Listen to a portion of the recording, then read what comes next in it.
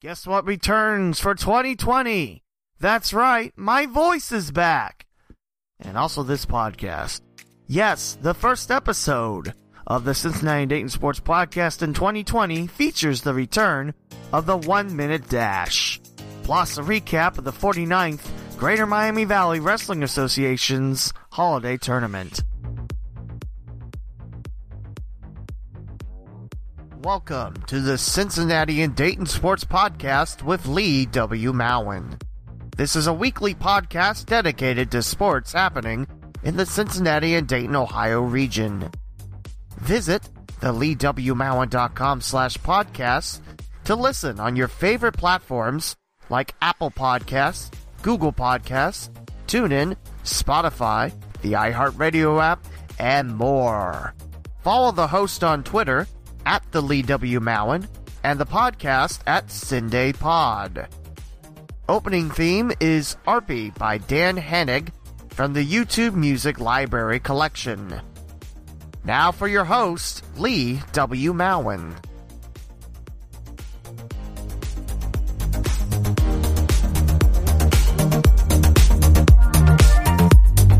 So file this under stuff I thought I'd never talk about on the podcast. Apparently from my broadcast on Sunday with the Findlay Trojans visiting the Springboro Panthers, one of the goals scored by the Trojans is part of SportsCenter's top 10 plays for January 6, 2020. It is the third play of the video, and it's Harry Hall, senior captain for the Trojans, scoring what is called a Michigan goal.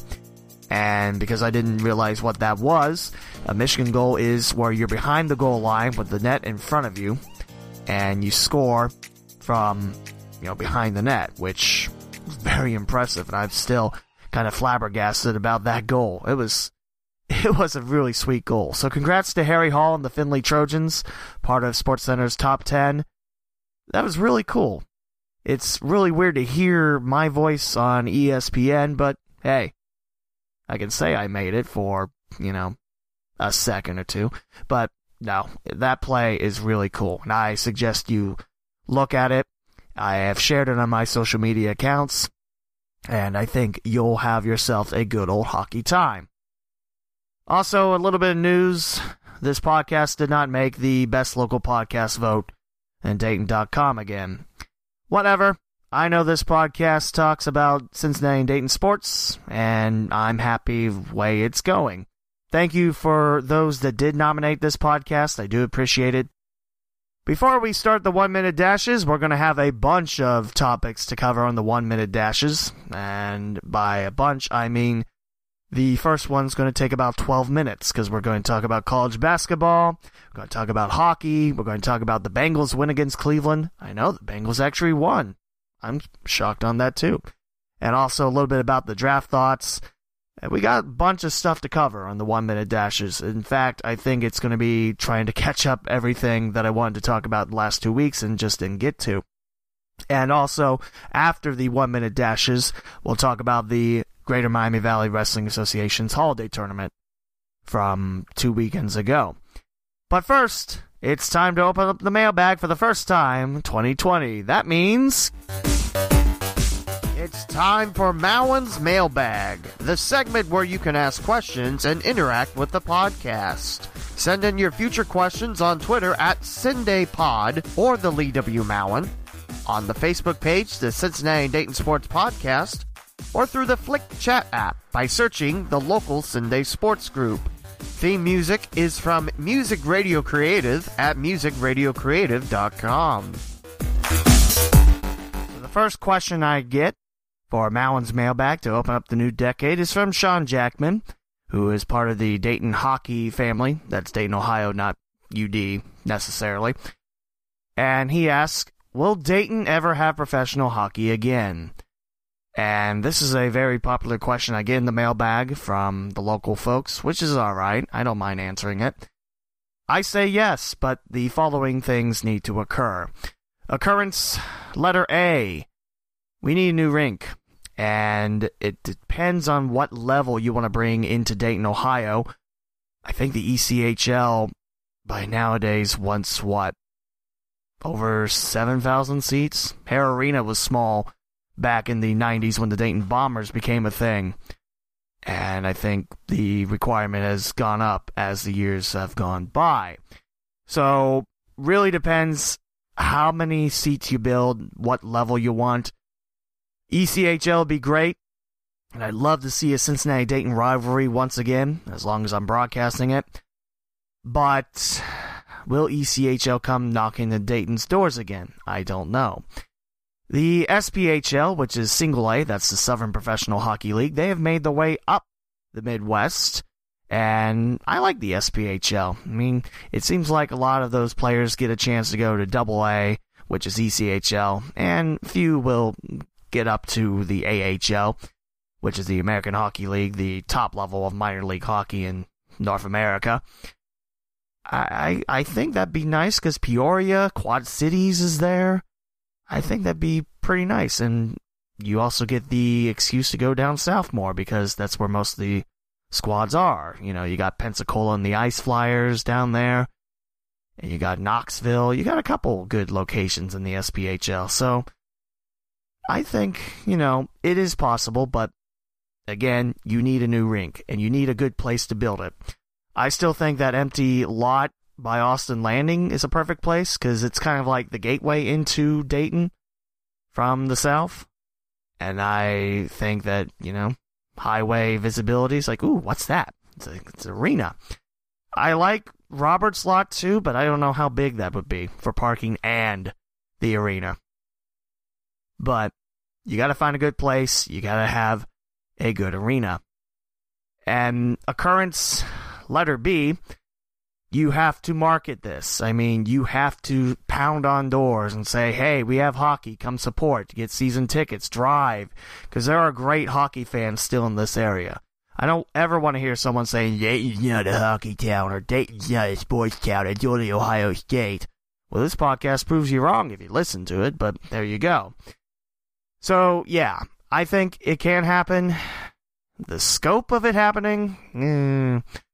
Well, when someone decides to put money down to build the arena, I'd say you got a couple years ahead of you.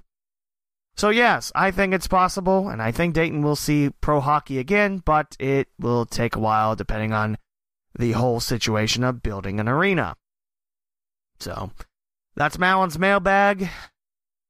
Feel free to ask questions anytime. If you're my Facebook friend, you can message me on Twitter, the Lee W. Malin or Sunday Pod. I see both.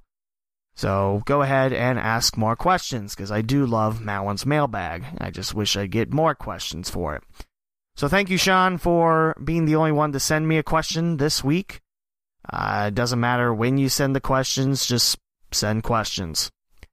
And I believe that's a nice transition from Malin's mailbag to the 1 Minute Dash. If you remember 2 episodes ago, I did this segment where I talk lots and lots of local sports, with each topic taking a minute. Where, in fact, actually it took a minute plus because I always finished my sentence up, so, you know, almost a minute dash. That's going to be on my tombstone when I pass away. Almost a minute dash, you know. How long did it take you to do that dash? 4 minutes. But, you know, like I mentioned, we got a lot to cover. There's a lot of topics that I want to tackle for this week. And I think I measured it total of about 26 to 27 minutes. Maybe less, so the cat will stop eating my topic paper. You can cut that out anytime you want, kitty. Maybe the cat should be co-host. Maybe I'll get more listeners that way. We're going to start off with college basketball. We're talking men's and women's, and let me tell you, it's an exciting time to be a college basketball fan. I mean, look at the Dayton Flyers, how well they've done. The Wright State Raiders, undefeated on the road. They're having a great season, too. I mean, we're spoiled in Dayton. We have 2 great D1 programs in the Gem City by itself. I mean, Cincinnati, looking a little wobbly after their road loss. John Brennan still looking for his first true road win with UC, but I think he'll anchor the ship down. I mean, it's his first year. You know, give him a little bit of a break. Xavier's doing quite well. Miami's not doing too bad. I did listen to a Redhawks basketball game when they took on Wilberforce, and boy, oh boy, was that some type of game or what. Also, Northern Kentucky not doing too bad, although they are dealing with a major injury, so that's kind of hampering the Norse at the moment. But I tell you, 61 squads in the area. I know this isn't quite the 1 minute dash. I'm starting to cover it, but hey, we got ourselves a lot of college hoops to talk about. And that'll be about 12 minutes for all 6 D1 squads. Next week, we'll try to cover all the squads. We also have hockey to talk about. The Bengals beating the Browns. I know, the Bengals won again. Outstanding. And I'll give you my thoughts on the NFL draft coming up. We got bowl games for Cincinnati and Miami. Miami just played theirs last night. Tough loss for the Red Hawks. Some baseball to help warm you up. A new facility opening in West Carrollton. A rumor going around, and girls wrestling. Before we dive into the holiday tournament at Vandalia Butler by the Greater Miami Valley Wrestling Association. That's not part of the 1 minute dash, that's the second part of this episode. So let's begin right now with the 1 minute dash, and I don't believe I have a theme for it yet, but maybe I'll make one of these days. Let's start with the Wright State Raiders first, currently with a net ranking of 110 and a KenPom ranking of 103. The Raiders are 14-3 overall. They have won all 4 of their Horizon League games and on a 7-game tear. 5-0 away from the Nutter Center, 7-2 at home and 2-1 on neutral courts. They're coming off a last-second win at Detroit Mercy as Jalen Hall nails a 3-pointer. Raiders also coming off a 96-69 win against the Oakland Golden Grizzlies in Michigan. 4-0 start to the Horizon League as IUPUI and UIC will host the Raiders this Friday and Sunday, with UIC's game being on ESPN Plus and IUPUI on ESPN3. I tell you, this Wright State team, they have the makings of a team that can just run through the Horizon League. It might be a down year in the HL, but this Wright State team is impressive. They're back home January 16th. That's a Thursday against the Cleveland State Vikings at 7. And now the Raiders women's basketball team, currently 3-1 in the Horizon League and 8-7 overall. Winners of 3 in a row are the Raiders as they take the home series against the Ohio Horizon League squads in Cleveland State 78-62 and Youngstown State 91-41. The Raiders also picked up a very big win at Green Bay 70-58. Green Bay, of course, being the pinnacle team to beat if you want to win that Horizon League crown, and the Raiders have done so. Nice fourth quarter up there. However, the Raiders did suffer a 60-58 loss at Milwaukee. Wisconsin's always a tough trip no matter what sport you play. Raiders looking good so far. They're now taking the Chicago-Indianapolis trip. They're at UIC. The Raiders are on Thursday and IUPUI Saturday. Another road game for Wright State's women's squad, January 17th. That's a Friday at Northern Kentucky before coming back home to host Detroit Mercy in Oakland the 23rd and 25th. And now time to talk about the Dayton Flyers, ranked number 15 in the Associated Press poll. This Dayton Flyers squad is good. Just 2 losses, both on neutral courts for Dayton. They have currently 4 games on a winning streak, and they broke 2 big droughts. They won at LaSalle for the first time in 9 years, 84-58, and the first time in 20 years at St. Joseph's, 80-67. In fact, Dwayne Cohill, one of the Flyers, was 10 days old the last time Dayton won at St. Joseph's back in 2000. And wow, that makes me feel super old. Thanks for that. Dayton currently 2-0 in the A10, while looking towards hosting UMass this Saturday and VCU on Tuesday. 2 very big games, VCU being the bigger of the 2, I'd say. But 2 home games coming up, and then at St. Louis Friday the 17th. I know that UD will be fully packed for UMass and VCU. Now we talk women's basketball at UD. The Flyers are 8-7 and just 1-0 in A10 play. But that was a smashing win for the Dayton Flyers. They take a 98-58 win at LaSalle. UD doing quite well in Philadelphia so far this season. Flyers back home tomorrow, January 8th. They'll host George Mason before taking on the road once again to Richmond, and then back home next Wednesday to take on Duquesne. This women's squad 8-7 overall, and winners of 3 in a row. To close out the 2010s, they smashed Coppin State 78-48, a game that the Flyers took quite well, and in fact, never really put the foot off the metal on that one. But yes, good start to the A-10 play, and I think this UD squad will have a special season. George Mason coming in tomorrow at 7, and that'll be on ESPN Plus if you want to catch it.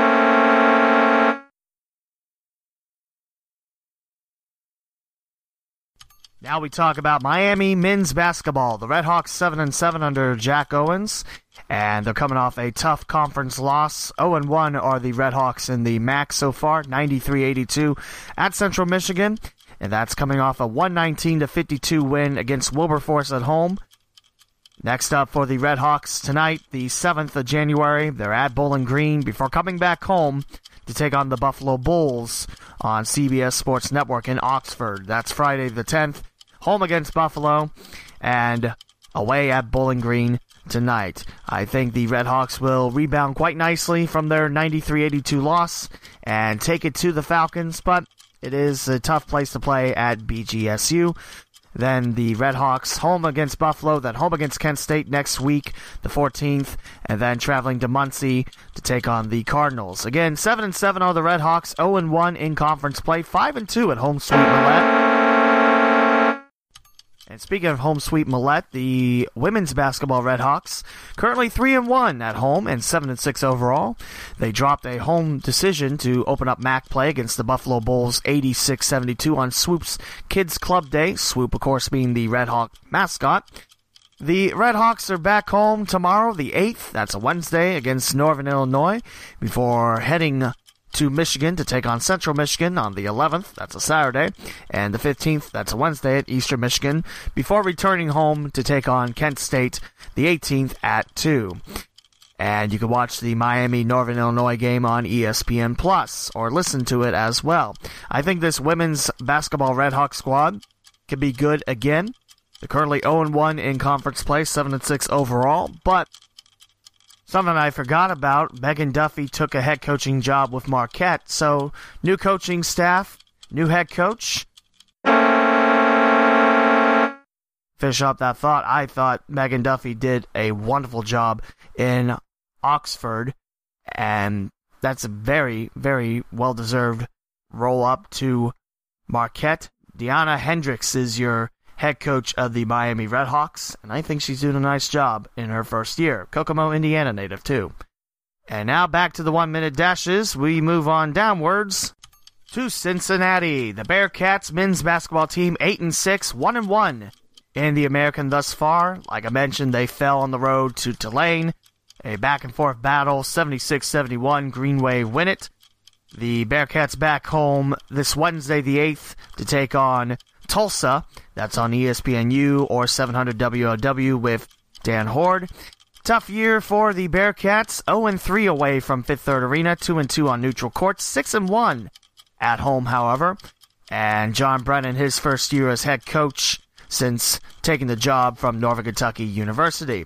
I think this Bearcats team, they can bounce back, but they're going to need some road wins. Memphis, not too far away. A road game. That'll be 16th Thursday next week. And the Bearcats also traveling to UCF this upcoming Saturday. And I love listening to the games. Dan Horde, I think, does an excellent job play-by-play with the Bengals and the Bearcats, which we'll talk about Bengals in a little bit. And plus, before we move on to the women's basketball team, just want to pass the news on Chuck Machok's passing for the University of Cincinnati, Hall of Fame member with UC, and I believe also the color commentator with Dan Horde previous few years. Sorry for your loss, Bearcats. And that is an important piece in UC history. From 1937 to 2020, Chuck Machok roamed the earth, passed away Saturday at the age of 82. Was a player at UC from 1956-1957, and a student coach from 1958-1959, also alongside Oscar Robertson, you know, the Big O, and one of the best basketball players at the time. Also an assistant coach from 1990-1993 under Bob Huggins, and then became an analyst for 700 for 25 seasons from 1993 to 2017. So, again, sorry for your loss, to the UC family. Chuck Machok, Hall of Famer, former broadcaster for Cincinnati Bearcats basketball. And now onwards to women's basketball at UC. The Bearcats 9-5 overall, but 0-1 in AAC play. The Bearcats coming off a 76-68 loss at USF, that's South Florida. They're still on the road for conference play tomorrow at Memphis. And then coming back home Sunday, January 12th at 2 to take on UCF, University of Central Florida. That's on ESPN2 or Bearcats TV. And there's also a way to listen to it as well at Fifth Third Arena. Like I mentioned, 9-5, a good start for the Bearcats. 9-4 outside conference play and 7-2 at Fifth Third Arena. This could be a very special Bearcats basketball team again. Of course, the top team is UConn. They're number 1 in the nation. And the first game of that series will be January 30th at Storrs, Connecticut. And then UConn comes in Cincinnati February 26th. That's a Wednesday. And that'll be on SNY, ESPN3. And it's also a Wear Red Day at Fifth Third Arena, that contest. But like I mentioned, UConn tops in women's basketball. They're a pretty strong team again, as they have been for quite some time. Across town we go to Xavier. That's where the Musketeers live. And the men's basketball team currently 30th in the AP poll, receiving votes. Musketeers coming off a 75-67 win at home against St. John's and will host Seton Hall this Wednesday to continue Big East play.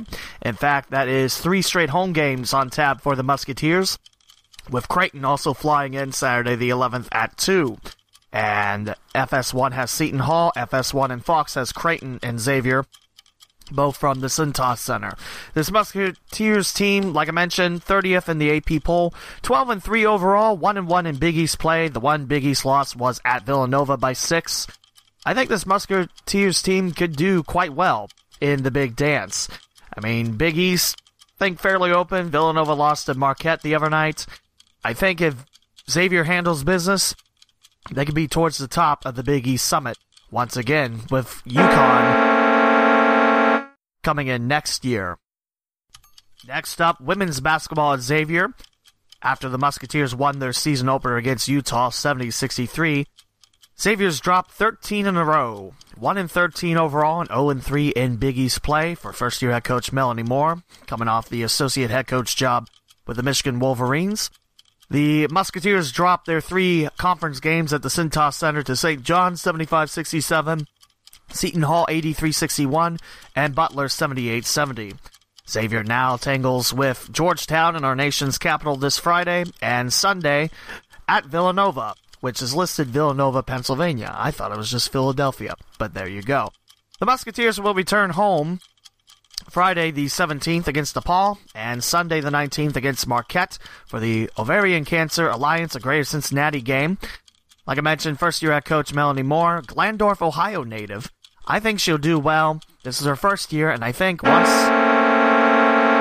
the recruits start coming in, I think the future will be bright for the X. And finally, our last D1 school in the area, Norfolk, Kentucky. The Norse men's basketball team 10-6 and 2-2 in Horizon League play. They are coming off a strong competition at Oakland 75-64 to split the Michigan trip. They fell to Detroit Mercy 66-58 on the road and fell at home to Green Bay 73-59. The Norse beat Milwaukee to start Horizon League play 74-64. They're dealing with an injury to one of their top players in Walton, but I think once again back, the Norse will get back into tip-top shape.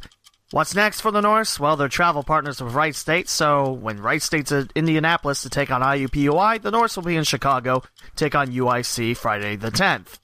And then Sunday the 12th, Norse at IUPUI, and then back home to take on Youngstown State, then Cleveland State the 16th and the 18th of the month. First Wright State Norfolk Kentucky battle is on ESPNU, and it's at the Nutter Center, January 24th, Friday at 9. Around here you can listen to it on 106.5 FM or 1530 AM in Cincinnati. And finally, we close out with women's basketball at NKU. The Norse are 8-7 and 2-2 in Horizon League play, just like the men counterparts.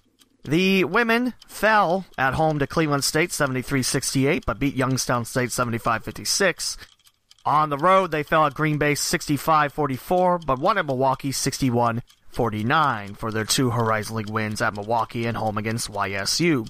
What's next for the Norse women? Well, they have the Indy-Chicago trip at IUPUI Thursday the 9th and Saturday the 11th at UIC. That UIC match will be on ESPN3 before the first bout of 2 for women's basketball. Northern Kentucky will host Wright State for Ladies' Night Friday the 17th at BB&T Arena. And then they'll continue the homestand to close out February. 4 straight against Oakland, Detroit Mercy, Milwaukee, and Green Bay to open up February. And that's also Box Out Cancer Day. And that's it. That's all 6 D1 schools, both men's and women's basketball teams covered on the 1 Minute Dash. And don't you go anywhere. We still have things to cover. We're taking a quick breather and a drink of water. On episode 130 of the Cincinnati and Dayton Sports Podcast, we resume with a 1 Minute Dash after the break. Hey listeners, did you know that you can buy gear supporting the local Sunday Sports Podcast? Visit the LeeWMowen.com/podcast, then click on Buy Podcast Merchandise made by TeePublic. You can get shirts, hoodies, mugs, phone cases, and even stickers. Check out the local Sunday Sports gear by TeePublic.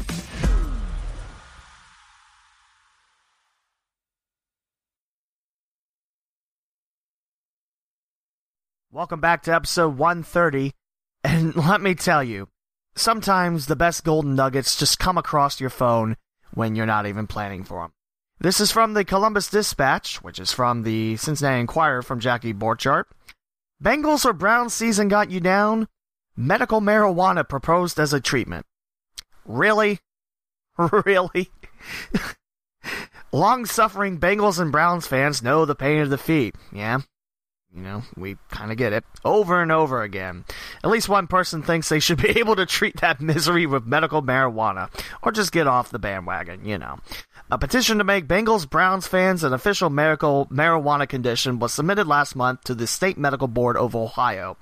Don't get your hopes up. It probably won't go anywhere. Yeah, but still, come on. You're going to try to make that a cause?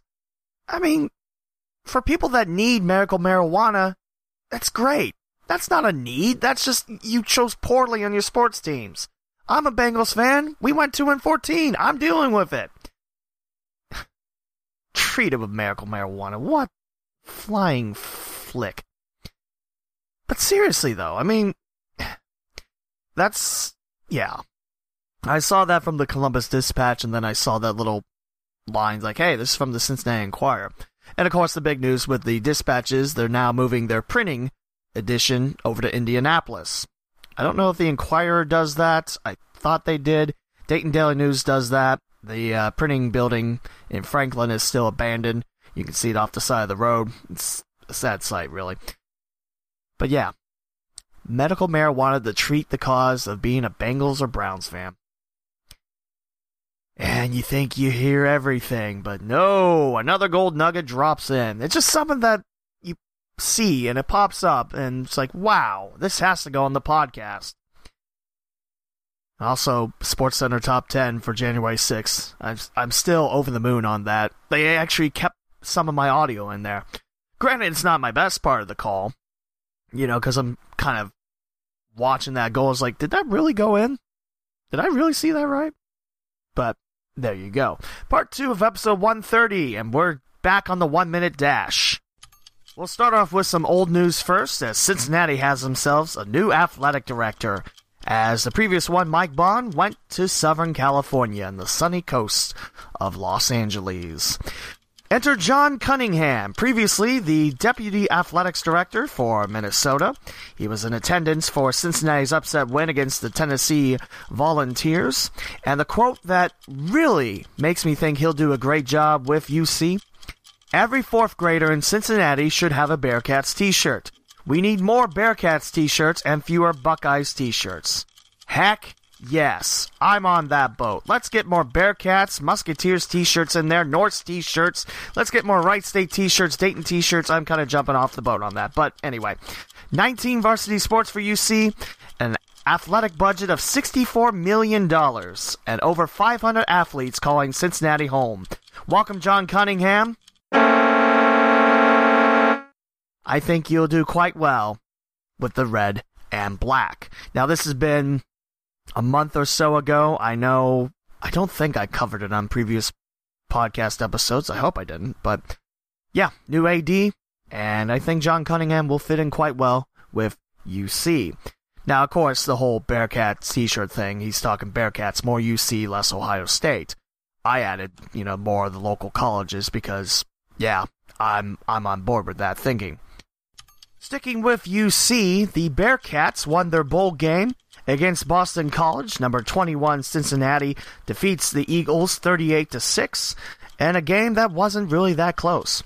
If you look at the total yards, the Bearcats outgained Boston College 459-164, and most of that on the ground. 343 yards on the ground for Cincinnati to 116 through the air, whereas Boston College 77 on the ground, 87 through the air. 33 first downs for Cincinnati to Boston College's 8. And the time of possession, nearly 42 minutes for the Bearcats compared to 18.5 for Boston College. That is a great win for the Bearcats as they finish the year 11-3 and 7-1 in American play. The one scored by Boston College was a blocked field goal returned for a touchdown. The 2-point conversion failed for Boston College. Ritter ran for 105 yards and 3 scores and threw a scoring pass to lead Cincinnati to a 38-6 win over Boston College in the lightning-delayed Birmingham Bowl. Yeah, the Bearcats kicked butt in that bowl, and it's nice to see. I think Luke Fickell is building himself quite the program over at Cincinnati, and I think if you want to get on board with Bearcats football, this is the perfect time to do it, because their future is up, up, up. And I think Luke Fickell is doing a great job at UC. Now for Miami's bowl game, they fell short in the Lending Tree Bowl, 27-17 to the Raging Cajuns of Louisiana. The Redhawks did strike first in the second quarter. It was Jalen Bester scoring a 5-yard run, but then Louisiana was scored 17 unanswered and 24 of 27 points in a row before Miami got one last touchdown. Jalen Bester again, 2 rushing touchdowns. Stats are very close in this game. Louisiana outgained Miami 401-351. Pass yards, 2 yards better were the Redhawks, 248-246. Rushing yards, Louisiana 155 to Miami's 103. Very close games. The Redhawks had more time with the ball, 31-43 to 28-17 for the Raging Cajun, and 4 more first downs. Very close game. Redhawks finished 8-6 on the year. Chuck Martin had himself a nice Redhawks season. Although that Ball State game, I'm still going back to what happened there? Yes, it was a tough loss, but I think Miami definitely proved they belonged in a bowl game. So, a tough loss for the Hawks, but Louisiana 11-3, I think they had themselves a very good year. And they played a very good team, very closely. Again, like I mentioned, Gabbert, he didn't have any touchdowns or interceptions, but did break a Redhawks record with 22 completed passes for 248 yards. And now we talk about the Cincinnati Bengals, and a loss tougher than all the 14 suffered this season.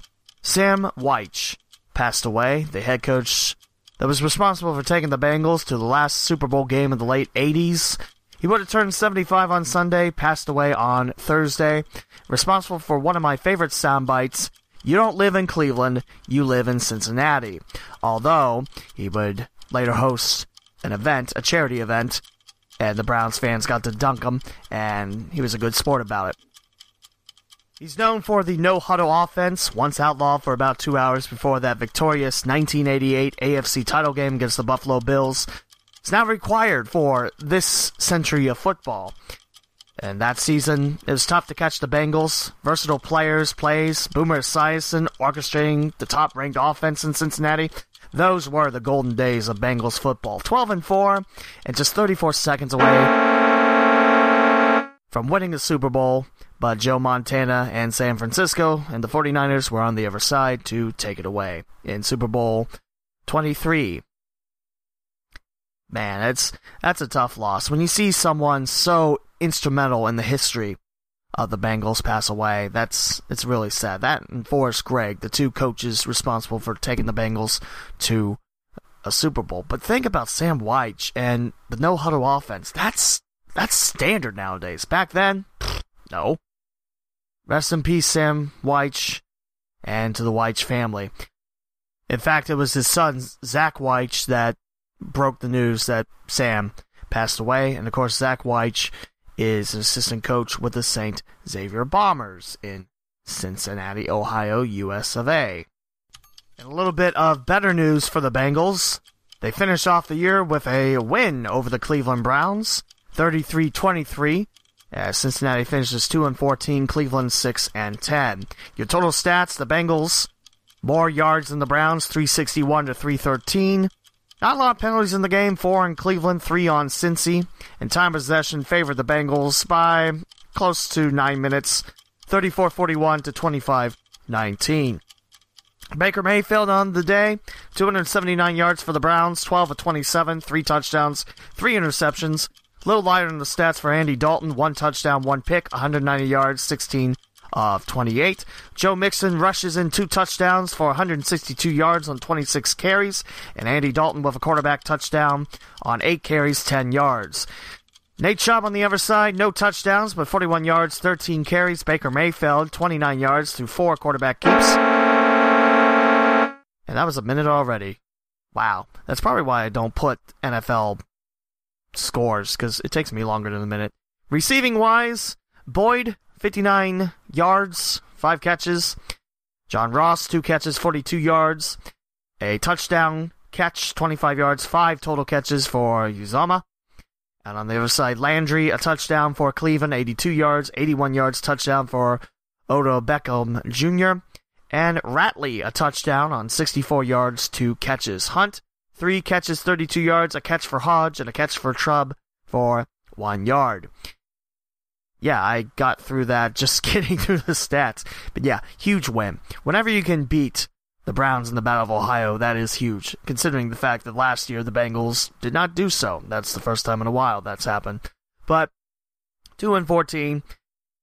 And no, I don't think it saved Andy Dalton's job, so don't bother asking. But, yeah, I was afraid that with the Bengals' sharp start against Cleveland at home, I thought, well, it's going to happen just like in Cleveland, where the Browns decide, hey, we're going to run it against the Bengals, because, you know, they had the worst run defense in the league. And really, it didn't turn out like that. In terms of rushing, like I mentioned, Chubb 41 yards, Mayfield 29, Hunt 4 yards. Why deviate away from that if it worked the first time? That's probably why Freddie Kitchens is no longer in Cleveland. In fact, they're still looking for a head coach as of now. There's been a few head coaching hires. You might know Mike McCarthy, hired to Dallas, previously of Green Bay and Aaron Rodgers. Matt Rule gets the job with Carolina for 7 years, $70 million. That's $10 million a year. That's huge. And what was it, Joe Judge, the wide receivers coach of New England, now with the Giants. Which, I don't know about that hire. I mean, you look at the Belichick tree historically, who's been the most successful out there. And yes, I'll probably get Mike Vrabel. Verbal? I actually don't know how to say that name, but yeah, the Tennessee Titans coach. Because, you know, they beat New England in the playoffs in New England. So, that's pretty big. But the Bengals finishing 2-14, and this has definitely turned way past the 1 minute dash. But strong end to what is a very forgettable season. By forgettable, I mean you don't forget about the 14 losses. It's just one season you're not going back to talk about. Although the Bengals did give some Player of the Year awards, and we'll cover those now on this next 1 minute dash. So your awards. The Ken Anderson MVP award goes to running back Joe Mixon. First time in 10 years.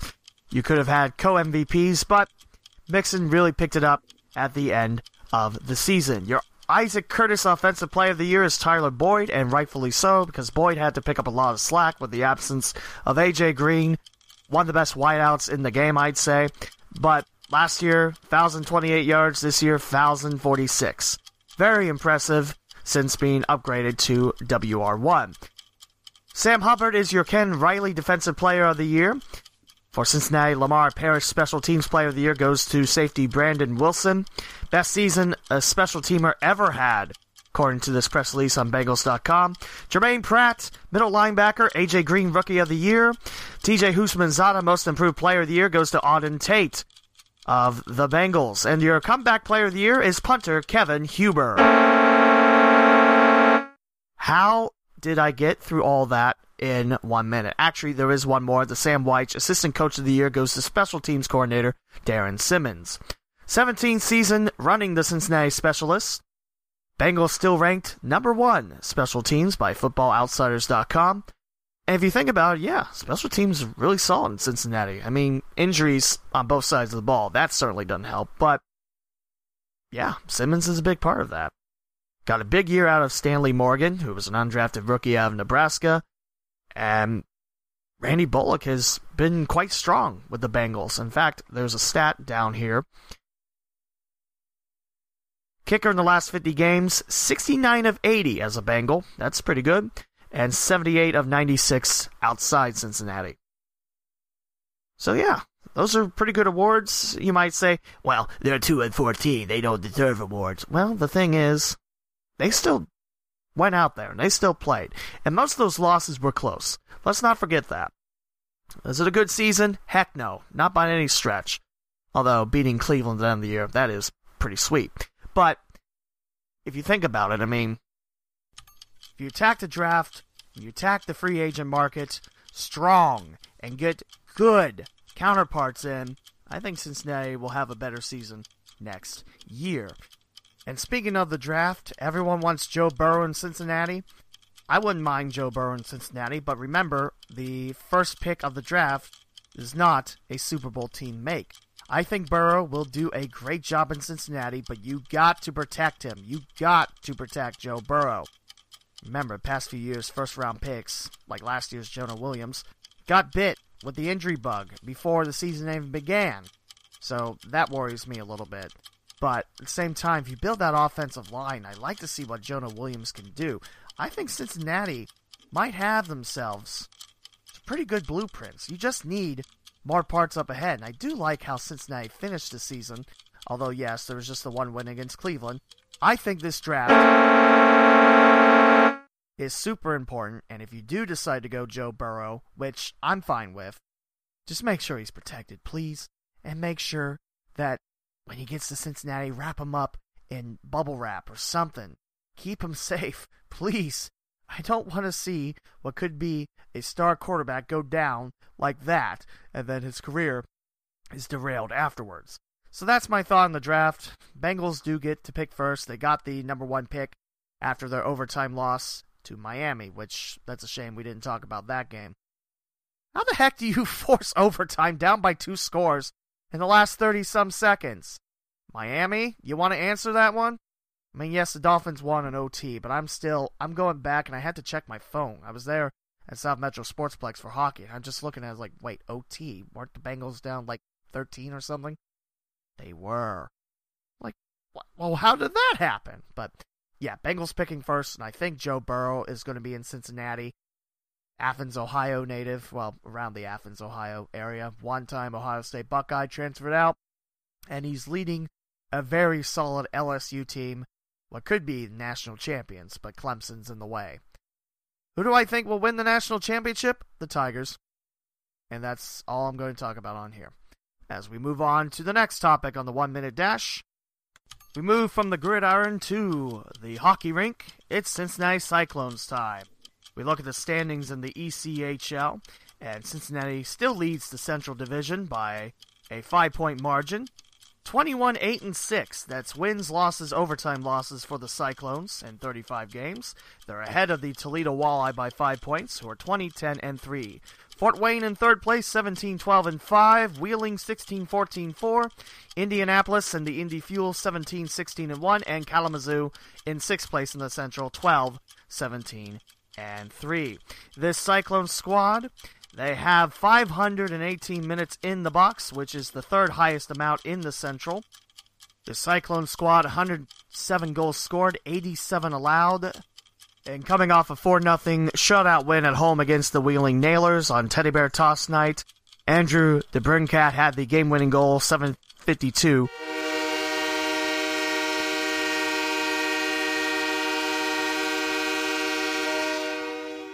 In the first period. Hey, how about that goal horn? Hey, when we talk hockey in the 1-minute dash, we have a goal horn. Because, why not? Also, Cincinnati outshot Wheeling 50-21 in that match. And actually, I was listening to bits and pieces of it when I was preparing for my broadcast, as Centerville was at Sycamore. We were at Rink USA. That's the rink that has the desk set up for broadcasting and the Ethernet cord. The Canadian rink does not. And when we were at LaSalle, I hope somehow we get the U.S. rink again, but I don't think we will. By LaSalle, I mean the Cincinnati Lancers, because LaSalle doesn't have hockey anymore. They're part of the Swords organization, but there you go. Yeah, Cyclones, another good year, and I think this might be the year where they get over the hump in the playoffs. I mean, last year, losing to Toledo in the second round, you can't have that great of a regular season where you're just taking over the ECHL by storm and then just fizzle out like that. It's not the first round, sure, I'll give you that, but at least get further than that. I was thinking Kelly Cup all the way for Cincinnati, but then it didn't happen like that. So, there you go. And now we talk high school hockey.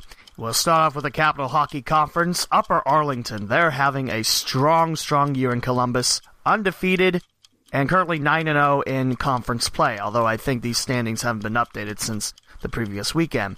Cincinnati Moeller, 7-1-1 in the white division. They currently lead all. St. X fell from 2nd to 4th place recently. The Bombers now 4-4 in their first year in the cap. And Springboro, 5th place, 4-5 after their loss to Olentangy Berlin at home.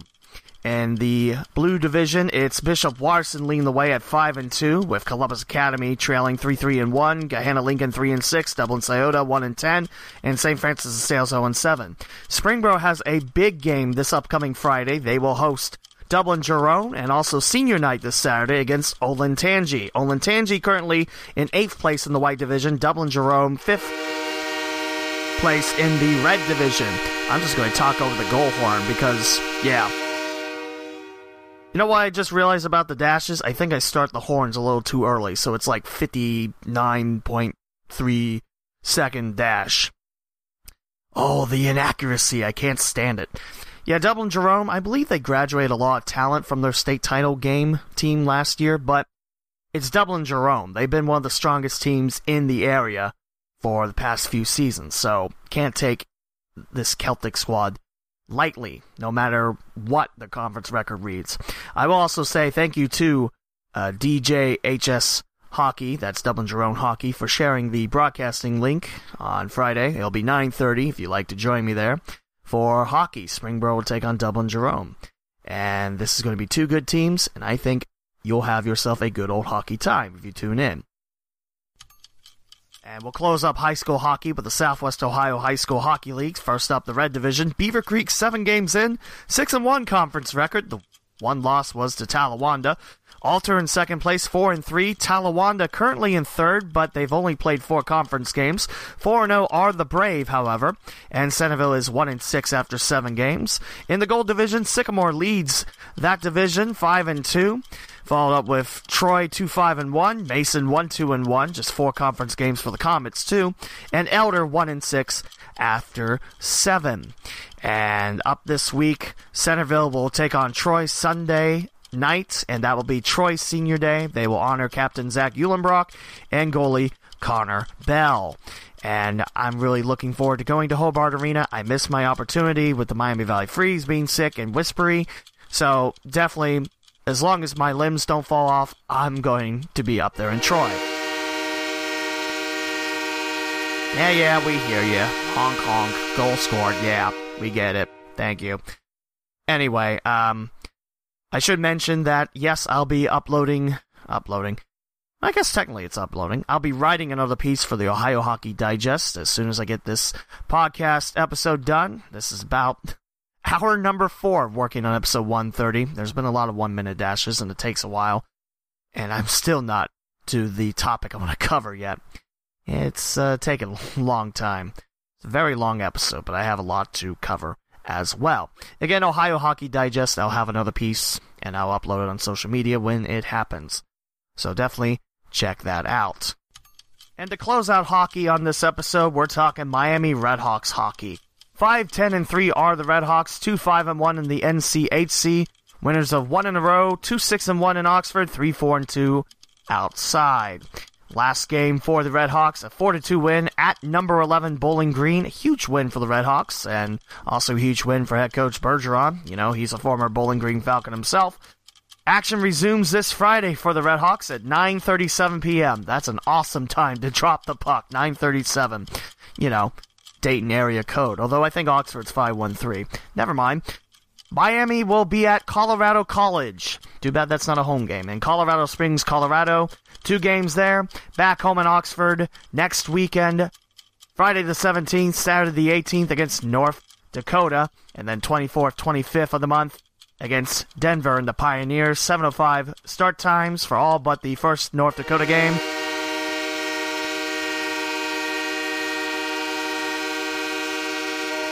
The first Miami-North Dakota game drops the puck at 6:30, that Friday the 17th. Yeah, definitely, if you can get a chance to go out and see Goggin Ice Arena, I highly recommend it. And actually, I told a lie, this is the last hockey update. We look at the Tri-State Collegiate Hockey League, ACHA, not scholarship, but it's still hockey, and it's great. Miami leads all 9-1 after 10 games. Bowling Green 6-4, Ohio State 5-3, Ohio 4-3-1, that one being an overtime loss. Xavier 4-3-1 too. Indiana 3-4-2. Those actually it's 5-4 with those wins. Thank you for that. Louisville 2-7. Dayton 0-9. I believe these are the same standings. The last time I covered the Tri-State, which look it up here. The first game back looks like it's this Friday. Miami will host Liberty. Louisville will host Texas A&M. Ohio's at Kentucky. 11:45 puck drop in Lexington. Florida Gulf Coast at Miami. On Saturday, time to be determined. I'm trying to see if the Dayton Flyers are on here. There's a lot of Miami. There's Ohio at Ohio State next Friday. Indiana at Miami.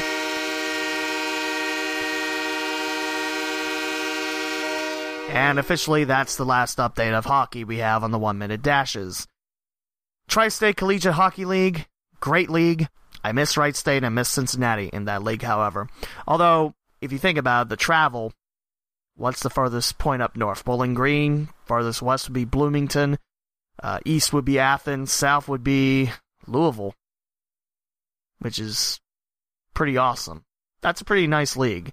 And like I mentioned, no scholarships, so these players aren't getting paid for hockey. They might be getting athletic scholarships, or not athletic, academic scholarships, not athletic, but there you go. Still a lot of fun. I recommend catching a game if you can. And the Tri-State Collegiate Hockey League tournament will be in 45 days, 3 hours, 55 minutes, and 0 seconds at this time of recording. So there you go. And we go back to warmer weather sports with baseball. The 2020 coaching staff was introduced to the Dayton Dragons. This is a press release from November 12, 2019. Gookie Dawkins is the 10th manager in Dragons history, replacing Luis Bolivar, who will stay in Cincinnati's organization with a new role. So Gookie Dawkins is your manager. Wapakoneta, Ohio native Brian Garman is the new pitching coach. He was a pitching coach in Los Angeles Angels system for the past 2 years, with Orem last year and Inland Empire 2 years before that. Pitched with Wapakoneta and the Redskins, pitched with the Cincinnati Bearcats before being drafted by the Milwaukee Brewers in 2010. Hernan Iribarren will be the bench coach in 2020. Darryl Brinkley is the hitting coach in 2020. So, brand new coaching staff. Everyone new for the 2020 Dragons. It'll be interesting to see how this new squad looks with this new coaching staff. I was about to say, a little bit sad, because Luis Bolivar did mean a lot to Dayton, and Dayton meant a lot to Luis Bolivar. I believe he lives in the Vandalia area with his family. He recently became a United States citizen. I believe it was 2 seasons ago when the shootings happened in Dayton. Very, very classy. They brought 9 white roses to home plate to mourn the loss that Dayton suffered. I mean, I know you can't base sports on stuff like that, but you know what? The guy was all class. So luckily he is Luis Bolivar staying in the Cincinnati organization. Mike Devereaux was not maintained by Cincinnati. Kevin Mahar and Steph Everton have also been reassigned. They'll stay with Cincinnati, but new assignments await them. Luis Bolivar also left Dayton, being a 2019 fan vote as the manager on the Dragons' all-time starting nine. And also one of the 20 greatest Dragons in franchise history as well. So yeah, brand new coaching staff for the Dayton Dragons for 2020. And from Dragons to Reds, how about those new signings that Cincinnati's made? Wade Miley, I believe it's a 2-year contract for the left-hander. He'll be part of that starting rotation, most likely. And also the latest signing on Japanese outfielder Shogo Akiyama, who becomes the first Japanese-born player in Cincinnati Reds history. Think about that. That's so strange that the Reds are the last team to have a Japanese-born player. I never would have guessed that. But 3-year deal, $21 million. Salaries of $6 million this year, $7 million next year, $8 million in 2022. And will wear number 4, Akiyama, as Jose Iglesias is now with the Baltimore Orioles. Which, not too happy about that, but that's okay. Scouted Shogo for several years in anticipation of his free agency, said Dick Williams, the president of baseball ops. We like his approach at the plate, as well as his outfield defense, and we think he'll complement our team very well. That sounds like a really good outfielder signing. But the question I have is, how will his style of play come into the Cincinnati Reds?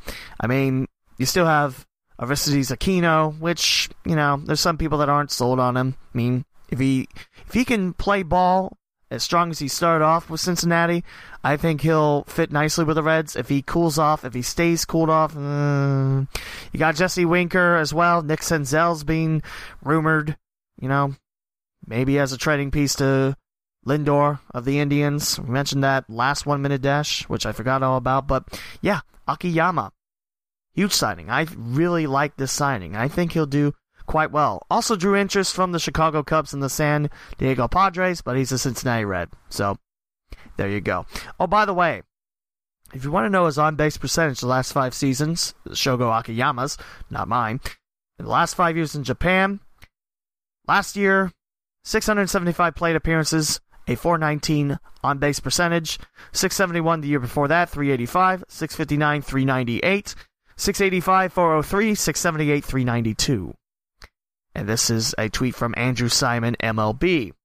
Will be interesting to see how well that translates to Major League Baseball, which I mentioned, not sure. I'm not entirely sure what the difference is, but I know there's a different style between Asian baseball and American baseball. But I'm really looking forward to seeing him in Cincinnati, and I think he'll do quite well with the Reds. And now we talk about the new complex opening in West Carrollton. That's right, the volleyball complex with restaurants, bars, and everything will open Monday.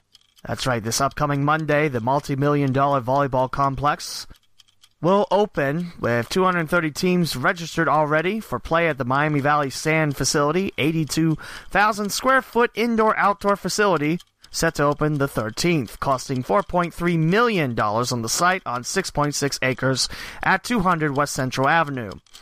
Great location. It's right on the main way when you go towards Farmersville in that area, and Miamisburg too. But it's great that we have sports still happening. Now, granted, you're not going to see outdoor volleyball this time of year. If you do, then, we have a warm winter, which we probably already have already. They still need to require licenses for the facilities opening, I believe. Your alcohol license and everything like that. The operation hours, Monday through Friday, 4 p.m. to 11 p.m. Leagues beginning at 6:30. Weekend hours will vary. But like I mentioned, it's a new sports facility. It's open, and it's using a space that was just sitting there abandoned as an old paper mill in West Carrollton. So we have ourselves a new spanking place to go play volleyball. Again, in case you're wondering about Miami Valley Sand, the indoor facility has 44,000 square feet, 9 sand courts outside, a restaurant and a bar, heat, of course, that's important. Fans, of course, that's important. And 20 large garage doors to regulate the airflow. Outdoor facilities have 8 sand courts, showers, restrooms, a bar with food service, and a 36-foot wide deck.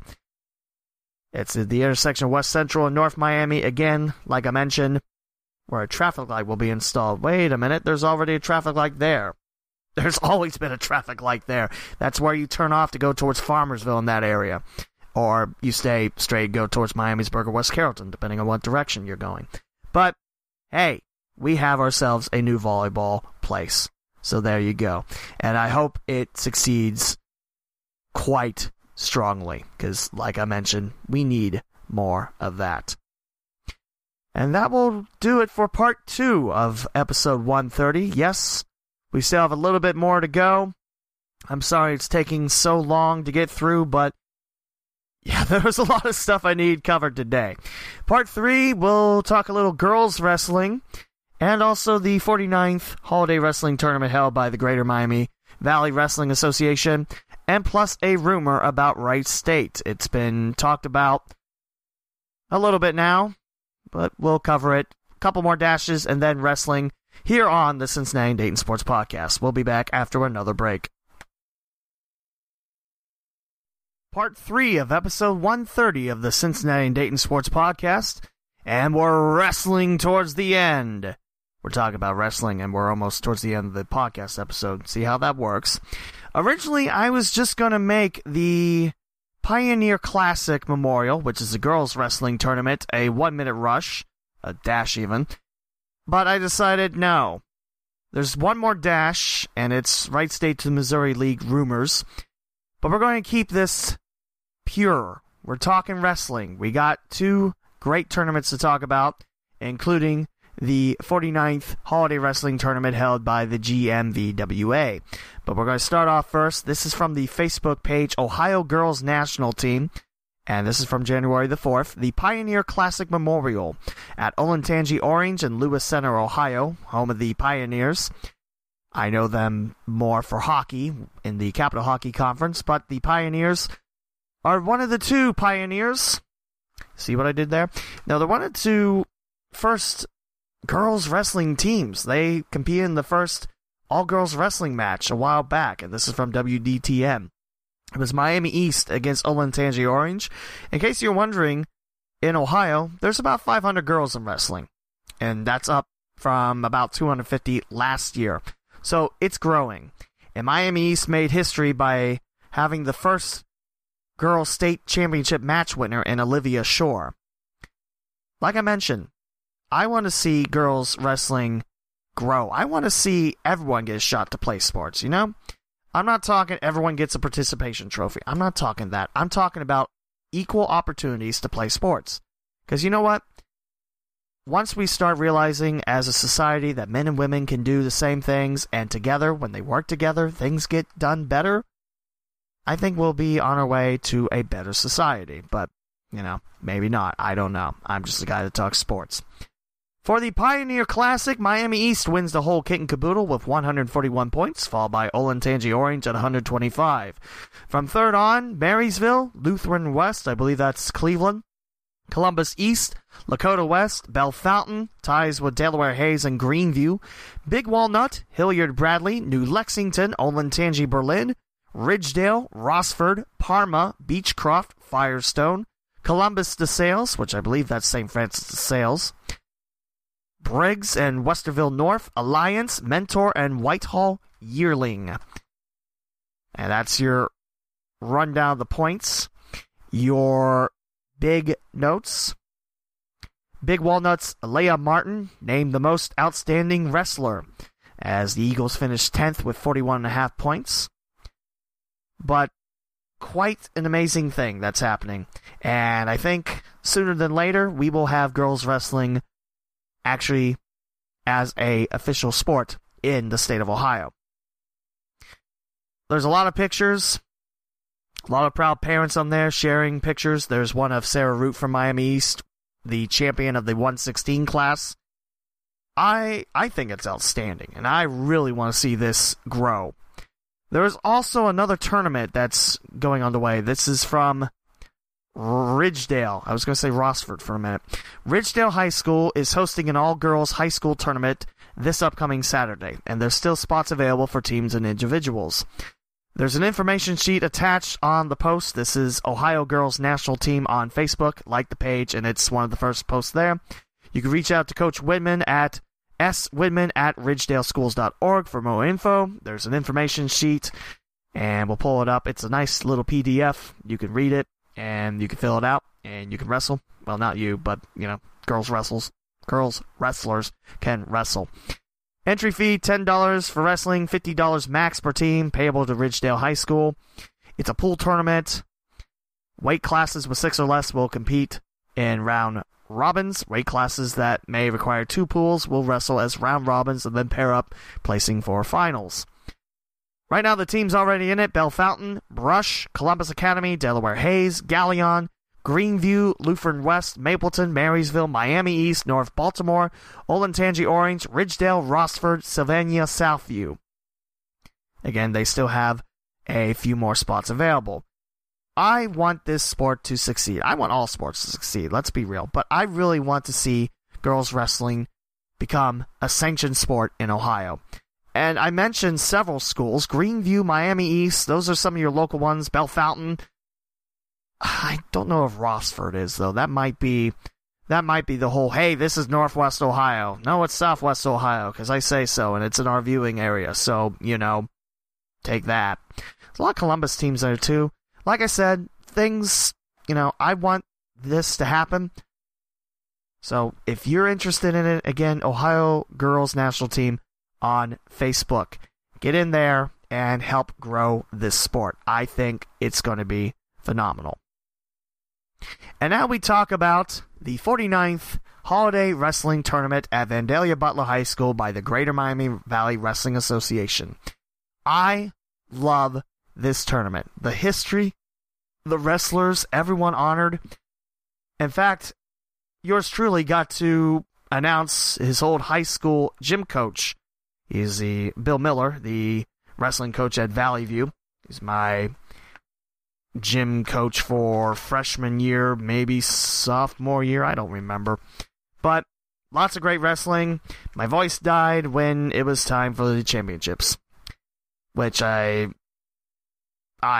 super disappointed in myself. Yes, I know, I can't help getting sick, and really, there was nothing I could really do to prevent getting sick, but it broke my heart. It's like the second time that I've done this tournament, and I haven't been 100%, and my voice just, it was tough to talk. And like I mentioned, I couldn't go to the hockey games the next day just because I whispering hurt. And it broke my heart. But being part of this organization, announcing the tournament, it means the world to me. And we saw 49 teams come in, and we had ourselves some great wrestling. Allow me to tell you who finished in what. We'll start off with 5th place finishers in the 106 class. Oak Hills, Brandon Mitchell defeats Vandalia Butler's Noah Moreland. Thomas Eder of Delaware Hayes in the 113 defeats Alex Camacho of St. John's Jesuit in Toledo. Jaden Sturgill of Benjamin Logan defeats Landon Meadows of Simon Kenton, that's Kentucky, in the 120. 126, Bo Branson of Pickerington Central takes 5th place against Gus Roberts of Great Crossing, which I didn't realize until I was at the tournament. Great Crossing is a first-year high school in Scott County, Kentucky. That's around the Georgetown area, which is really cool. I was like, I've never heard of Great Crossing, and I wanted to be the jerk that's like, hey, is there a good crossing or not so great crossing? But I didn't ask that because, again, I don't want people to think I'm a jerk. Ethan Cooper of Legacy Christian, that's Xenia. In Xenia, not Xenia, that's Legacy Christian, like I mentioned. Ethan Cooper wins 5th place in the 132s against Charlie McCune of More Traditional in Louisville, Kentucky. McLean Morency of Anderson defeats Carson Bay of Versailles to take 5th in 138. Tristan Spalding of Walton Verona, again another Kentucky school, 145, 5th place finisher against Graham Carson of Miami Trace. Joel Abbott of Benjamin Logan takes 5th against Marcus Zulo of Pickerington Central in the 152s. 160, it's Carlos Quintero of Troy taking 5th over Kyle Bay of Versailles. The 170 5th place finisher is Nathan Wright of More Traditional via pin against Jaden LeBeau of Miami Trace. Alec Hall of Tecumseh defeats Trevor Stewart of Urbana for the 182 5th place finish. In the 195, Luke Williams of Brookville takes down Bryce Bennett of Miami Trace via pin. Casey Roush of Campbell County defeats Wade Humphrey of Springboro for 220. And Taryn Tayo of Versailles takes 5th against Brookville's John Mitchell in the 285s. 14 weight classes, and now we move to 3rd place from 106 onwards. Colin Mellett of Wapakoneta defeats J.T. Furco of St. John's Jesuit for 3rd. Joseph Sander of Ryle defeats Miami Trace's Weston Melvin. Bodie Campbell of Legacy Christian defeats Jordan Zygo of Trotwood Madison. Cameron LaCure of Legacy Christian defeats Cale Vanderhorst of Covington for the 126. 132 has Tecumseh's Lucas Rogers defeating Colin Lovett of Miamisburg. Mason Kleinberg of Springboro pins Nathan Cato of River Valley for the 138 3rd place finish. Kyle Wells of Tecumseh takes 3rd in the 145 against Nick Alvarez of Legacy Christian. Noah Ratliff of Reynoldsburg falls to Mikhail Callahan of Miami Trace for the 152 3rd place finish. Justin Love of Butler defeats Richter Morgan of Simon Kenton via pin in the 160 for 3rd. 170, Wyatt Ferguson of Oak Hills defeats Till Boysel of Benjamin Logan. A pin for Brendan Gibson of Walton Verona as he takes down Chase Dyer of Brookville in the 182. 195 is Clay Hours of Delaware Hayes defeating Isaac Grilliot of Versailles. Evan Kayet of Wapakoneta defeats Nathan Robinson of Delaware Hayes in the 220. And the 285 has Grant DeBruin of Miami Trace defeating Cameron Roos of Benjamin Logan. And now your first place finishers. 106, it's Spencer Moore of Walton Verona taking down Logan Atasano of Legacy Christian.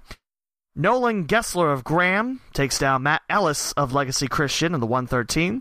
The 120 is Cole Thomas of Ryle defeating Kellen Anderson of Covington. Nick Hart of Graham wins the 126 title against Connor Kleinberg of Springboro. It's Logan Hoskins of Vandalia Butler taking down Chris Kelly of Graham for the 132 title. 138 is Gavin Brown of Legacy Christian, knocking out Nick Moore of Graham. Peyton Lane of National Trail, the lone Preble County native on this list. He defeats Alec Martin of Graham for the 145 title. Andrew Nick of Northmont in the 152 defeats Trace Braun of Graham. Emmett Kane of Delaware Hayes defeats Camden McDaniel of Graham for the 160 title. The 170 title goes to Delaware Hayes' Corbin May over Will Kofeld of Springboro. Mason Sutander of Delaware Hayes defeats Noah Duke for the 182 title. 195 is Springboro's Jacob Kowalski of Springboro, knocking out Dalton Mayer of Walton Verona. You have Nolan Neves of Graham winning the 220 over Jay Thompson of Worthington Kilbourne. And for the 285 title, it's Seth France of Northmont taking down Trip Johnson of Springboro. And that's your 5th, 3rd, and 1st place finishers, all in the Greater Miami Valley Wrestling Association tournament. We saw close to 1,000 bouts on those 6 mats at the Student Activity Center. We also had a couple highlights as well. I tried to keep up with that over the weekend. The coaches came over to the table and tell me. Had 4 wrestlers, at least 4 wrestlers, win their 100 bout. First up, it was Senia's Desmond Diggs. You have Mikhail Callahan of Miami Trace, Colin Lovett of Miamisburg, and Corbin May of Delaware Hayes all winning their 100th career bout with their respected schools, which is really, really cool to think about. You just think about how, wrestling goes on and how many bouts you really battle in a season. It's a lot, and this is a physical sport. I mean, you need every little bit of physicality you have. Being able to win 100, I mean, just some of these records you see on these wrestlers is just, wow. It's quite impressive, and I love being part of the Greater Miami Valley Wrestling Association's holiday tournament. I think it's just an outstanding tournament, and hopefully, with me losing my voice in the championships, that doesn't get me kicked out for that. I don't think it will, but like I said, it broke my heart. I was like, I can't announce when it really matters, when we're talking championships, and I'm sounding super hoarse, and it's taken everything out of me just to talk. And I apologize. I mean, I really, really apologize for not being able to do that. And I really, really hope that I can come back next year. Not only it'll be my 5th tournament that I get to announce, but it'll be the 50th Greater Miami Valley Wrestling Association Holiday Tournament I get to announce. A lot of fun this year. It's always a lot of fun. And like I mentioned, there's a lot of great wrestling. Pulling up the points right now. We'll go 2019 results. Graham wins another GMVWA Holiday Wrestling Tournament with 227 points to lead the small schools and the big schools. And Springboro finishes first in the big school division with 198.5 points. Small schools look like this. Graham 227, Legacy Christian 169. I tell you, Legacy Christian has a heck of a program. And in fact, I also got to honor their head coach as well, who's been in wrestling for a good long time. We honored, 8 or 9 folks? I mentioned Bill Miller of Valley View. I got to announce him.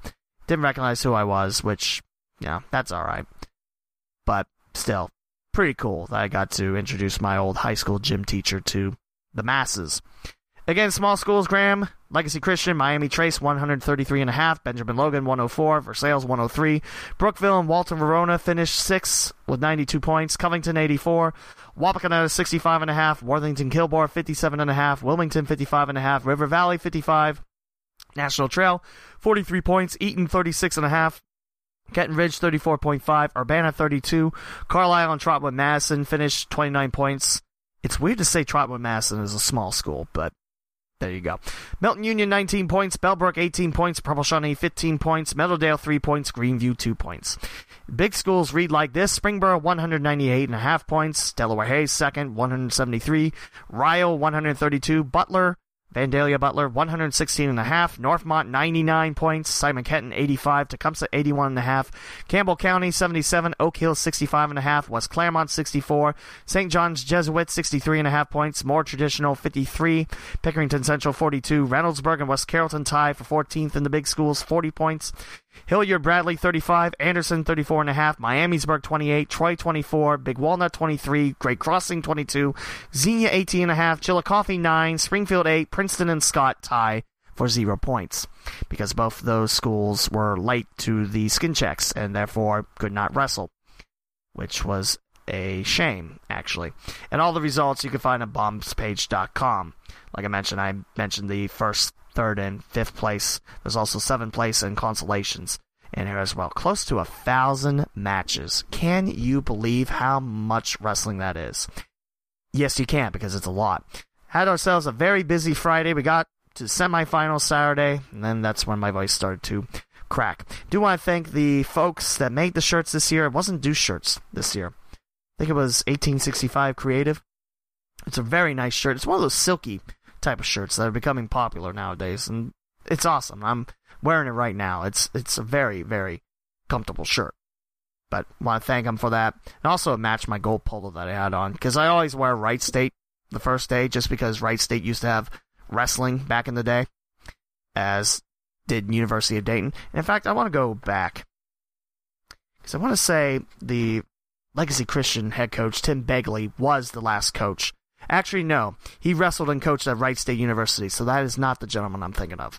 But now part of the GMVWA Hall of Fame, an inductee this year. Like I mentioned, graduated Wright State, wrestled at Wright State, coached at Wright State. Wright State had themselves a really good wrestling program, and I really hope that wrestling makes the rounds again collegiately. I mean, Wright State had a program, Dayton had a program. Wright State's ended after 1992, Dayton's after 1995. Really, outside, non-Division I schools, the closest one is Ohio State, and I think Cleveland State might still have theirs. But that's it. Miami doesn't have one. I don't think Cincinnati or Xavier do. And just, I never understood it. I mean, of course, it costs money. I mean, mats aren't cheap, and you have to replace them eventually. And the chemical to kill all the germs and blood off, that's probably not cheap. But where's wrestling gone collegiately? And how can we get that back? I want collegiate wrestling to be a thing again around here in Dayton, Ohio. I'm looking on here. We also honored Jerry Glowick, also Bill Miller, who also coached the last Bowling Green State University team. Actually wrestled for, I should say. I beg your pardon. Bill Miller was the one to coach the last University of Dayton squad back in 94-95. I didn't think it was Bill Miller. I thought it was another gentleman. But, yeah, we honored Mike Sizemore from Eaton, where he lettered in football, wrestling, and track. Phil Plummer, who wrestled as a freshman for CJ. Back in the day, Kevin Pyers, a coach for Miami East. Like I mentioned, Miami East doing big things, not only in boys wrestling, but girls wrestling too. Jerry Glowick, like I mentioned. D. Scott Myers, who was an official. It was really nice. It's nice to honor these folks as I'm reading through the program I get. And I really hope that I'll be back next year for the 50th GMVWA Holiday Tournament. I have such a blast doing it. It's a lot of fun. You see such great wrestling, and it's a blast. It's one of my favorite events in the winter. So that covers the Greater Miami Valley Wrestling Association Holiday Tournament. Hope to be back for December. Don't know when it will be quite yet. Because remember, Christmas this year ends on a Friday. Most holidays are on a Friday this year. Halloween's on a Saturday. It's 2020. It's going to be... I think it's going to be a good year. And this podcast is going to be well over 1 hour, but that's okay. I've gotten used to that point by now. And it's time for one final 1 minute dash of the episode.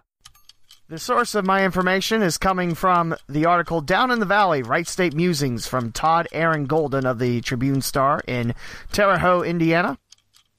The visit to Wright State gave him a chance to visit a school that's been brought up for a possible Missouri Valley expansion candidate. The first impression?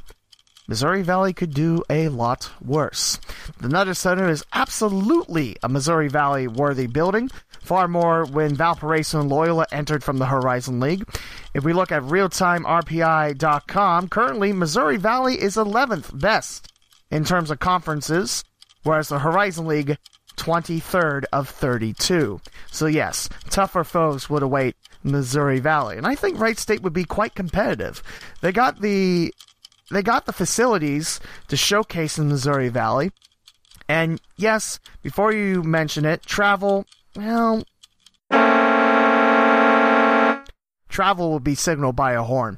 No, that's a minute, and I still didn't get through everything in my third take. Before you mention travel as being a big reason why you shouldn't go in the Missouri Valley, think about this. There is a sweeter media deal in the Missouri Valley compared to the Horizon League. And looking at the Missouri Valley right now, I mean, your top school by RBI is Northern Iowa at 24th. Indiana State's got 64. Then you get into 100s, Drake, Valparaiso, Bradley, Loyola. And that's Loyola, Chicago, by the way. Evansville, Missouri State, Illinois State, and then Southern Illinois, which surprises me because Southern Illinois normally is pretty darn good in basketball. But currently 6-8, which is quite surprising. Whereas we look back at the Horizon League, click that little link here. Not you, me. Wright State is 144th, which, yeah, that would be towards the middle of the Missouri Valley pack, but currently leading the Horizon League by a pretty nice margin. Over Green Bay, 168, Northern Kentucky, 172, 194, Youngstown State, Milwaukee, Oakland, Cleveland State, Detroit Mercy, IUPUI, and 311th out of, 350-some teams? UIC, which is incorrectly listed as Ill Chicago. UIC doesn't like being called Illinois Chicago, even though everyone does it. I mean, think about it. I mean, UIC's been going by UIC for how many years now? But yet, when SMU, TCU, UCF, USF want to call that, they normally don't. That's not important. I mean, it is if you're a UIC Flames fan, but you get what I'm saying. I think Wright State would do quite well in the Missouri Valley Conference. I mean, if you think about it, the facilities that Wright State have are quite stunning. I mean, Wright State's got the main sports, of course, basketball being the main one. Although, you can mention that football's not in there, but there's a separate Missouri Valley for that. And, I don't think most of those schools have football in the Missouri Valley. But you get what I'm saying. I think that Wright State could fit in Missouri Valley. Now, is there an opportunity to bring in another team? I mean, if you just have Wright State, then it throws off the balance in the Valley. I think if Wright State goes, they might try to get Northern Kentucky in. I still think that's a great rivalry, and I love seeing the smart replies between Wright State and Northern Kentucky. Not, good morning to everyone but Wright State fans, ha ha ha ha. Because that hasn't been done over and over. Although I guess it's more original than Wright State Wrong School, but, there's that as well. Mentioning back to the article, you have noticed the Fairborn dateline on Aaron Stories. That's because Wright State is in a Dayton suburb, astride the large Wright-Patterson Air Force Base, northeast of Dayton proper. Not sure what effect that has on the Wright State fan base, but it can't hurt. In terms of competitiveness, Wright State has won 20 or more games 7 times in the decade. Only had losing records in the Horizon League twice since 2007, and Scott Nagy is a well-respected coach. I mean, look how long he was at, South Dakota State? 21 years? Yeah, that was a pretty darn good team. They say that Wright State's not the best option. They still think Murray State is the best option for the 11th slot in the MVC.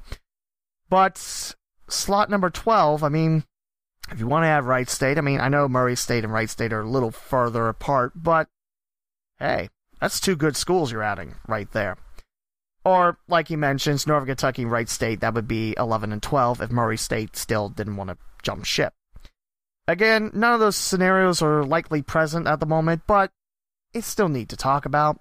It's talked about on the message board. If I can get off this message, I thought it was something important. It's not. But it's something to think about. I mean, can Wright State battle in the MVC? I think so. I mean, one of the nice things is, too, the conference tournament is in St. Louis, which, yeah, that's a couple hours away from Wright State, sure. But that's still a big spot, and that's huge. That brings in money for St. Louis. Again, it's something that Wright State fans can think about. But right now, it's time to think about the Horizon League. Wright State, both men's and women's, have a solid shot to win both regular season titles, and possibly the conference championship as well. Remember, this year it moves from Detroit to Indianapolis. And I don't believe all teams get a chance to go to Indianapolis. 4 men, 4 women do. And that's it. I think Wright State's got a very solid chance, but it's about taking care of business. People say the Wright State's going to run through the league, but take care of business, and that takes care of itself. And then we get to baseball and softball season, which should be very exciting as well. Hard to believe that next month and 7 days, so a month and a week, we'll start the 2020 college baseball season. We'll talk about that closer to time, but hey, it's nice to think about, meaning it'll be warmer, and we won't have to deal with cold, but we really haven't had a lot of cold to deal with. And then we get like 12 feet of snow the next weekend, because of course, that's Martin Luther King weekend, and that's when Centerville Elks host their big hockey tournament, Flying to the Hoop, of course. My good friend Michael Hearn broadcasts those games. He's a good guy. And also look forward to the next Around the Hearn episode. That's Michael Hearn's podcast. I happen to be a special guest in it. We talk a little bit. I think it's a very, very strong podcast. So definitely Around the Hearn coming up. I'll share it on social media when the time comes. And that will finally conclude episode 130. Those 1-minute dashes turn out to be like a 5-mile hike. But we had a lot of stuff to cover, and I finally feel like I got everything caught up. So next week, we'll talk about things that have happened recently. And hopefully, you'll be alongside for another episode of the local Sunday Sports Podcast. This is Lee W. Mallon signing off. Thanks for sticking put this whole episode. And here's to the start of the 2020s. Here's to the start of a very successful year for everyone involved. We'll talk to you again next week. Thank you for listening to another episode of the Cincinnati and Dayton Sports Podcast with Lee W. Mallon. To subscribe to the podcast, please visit theleewmowen.com/podcast. From there, you can choose your favorite platform, such as Apple Podcast, Google Podcast, TuneIn, Spotify, the iHeartRadio app, and many more. Interact with the podcast and host on Twitter at the Lee W. Mowen and at CindayPod. Like the Facebook page, the Cincinnati and Dayton Sports Podcast, and download the free Flick Chat app, then search for the local Cinday Sports Group to submit your future Mowen's Mailbag questions. The closing theme is Lights Go Down by Dan Hennig, provided by the YouTube Music Library Collection. This is Lee W. Mowen, and I hope you enjoyed this week's podcast. Please join me again next week on the Cincinnati and Dayton Sports Podcast.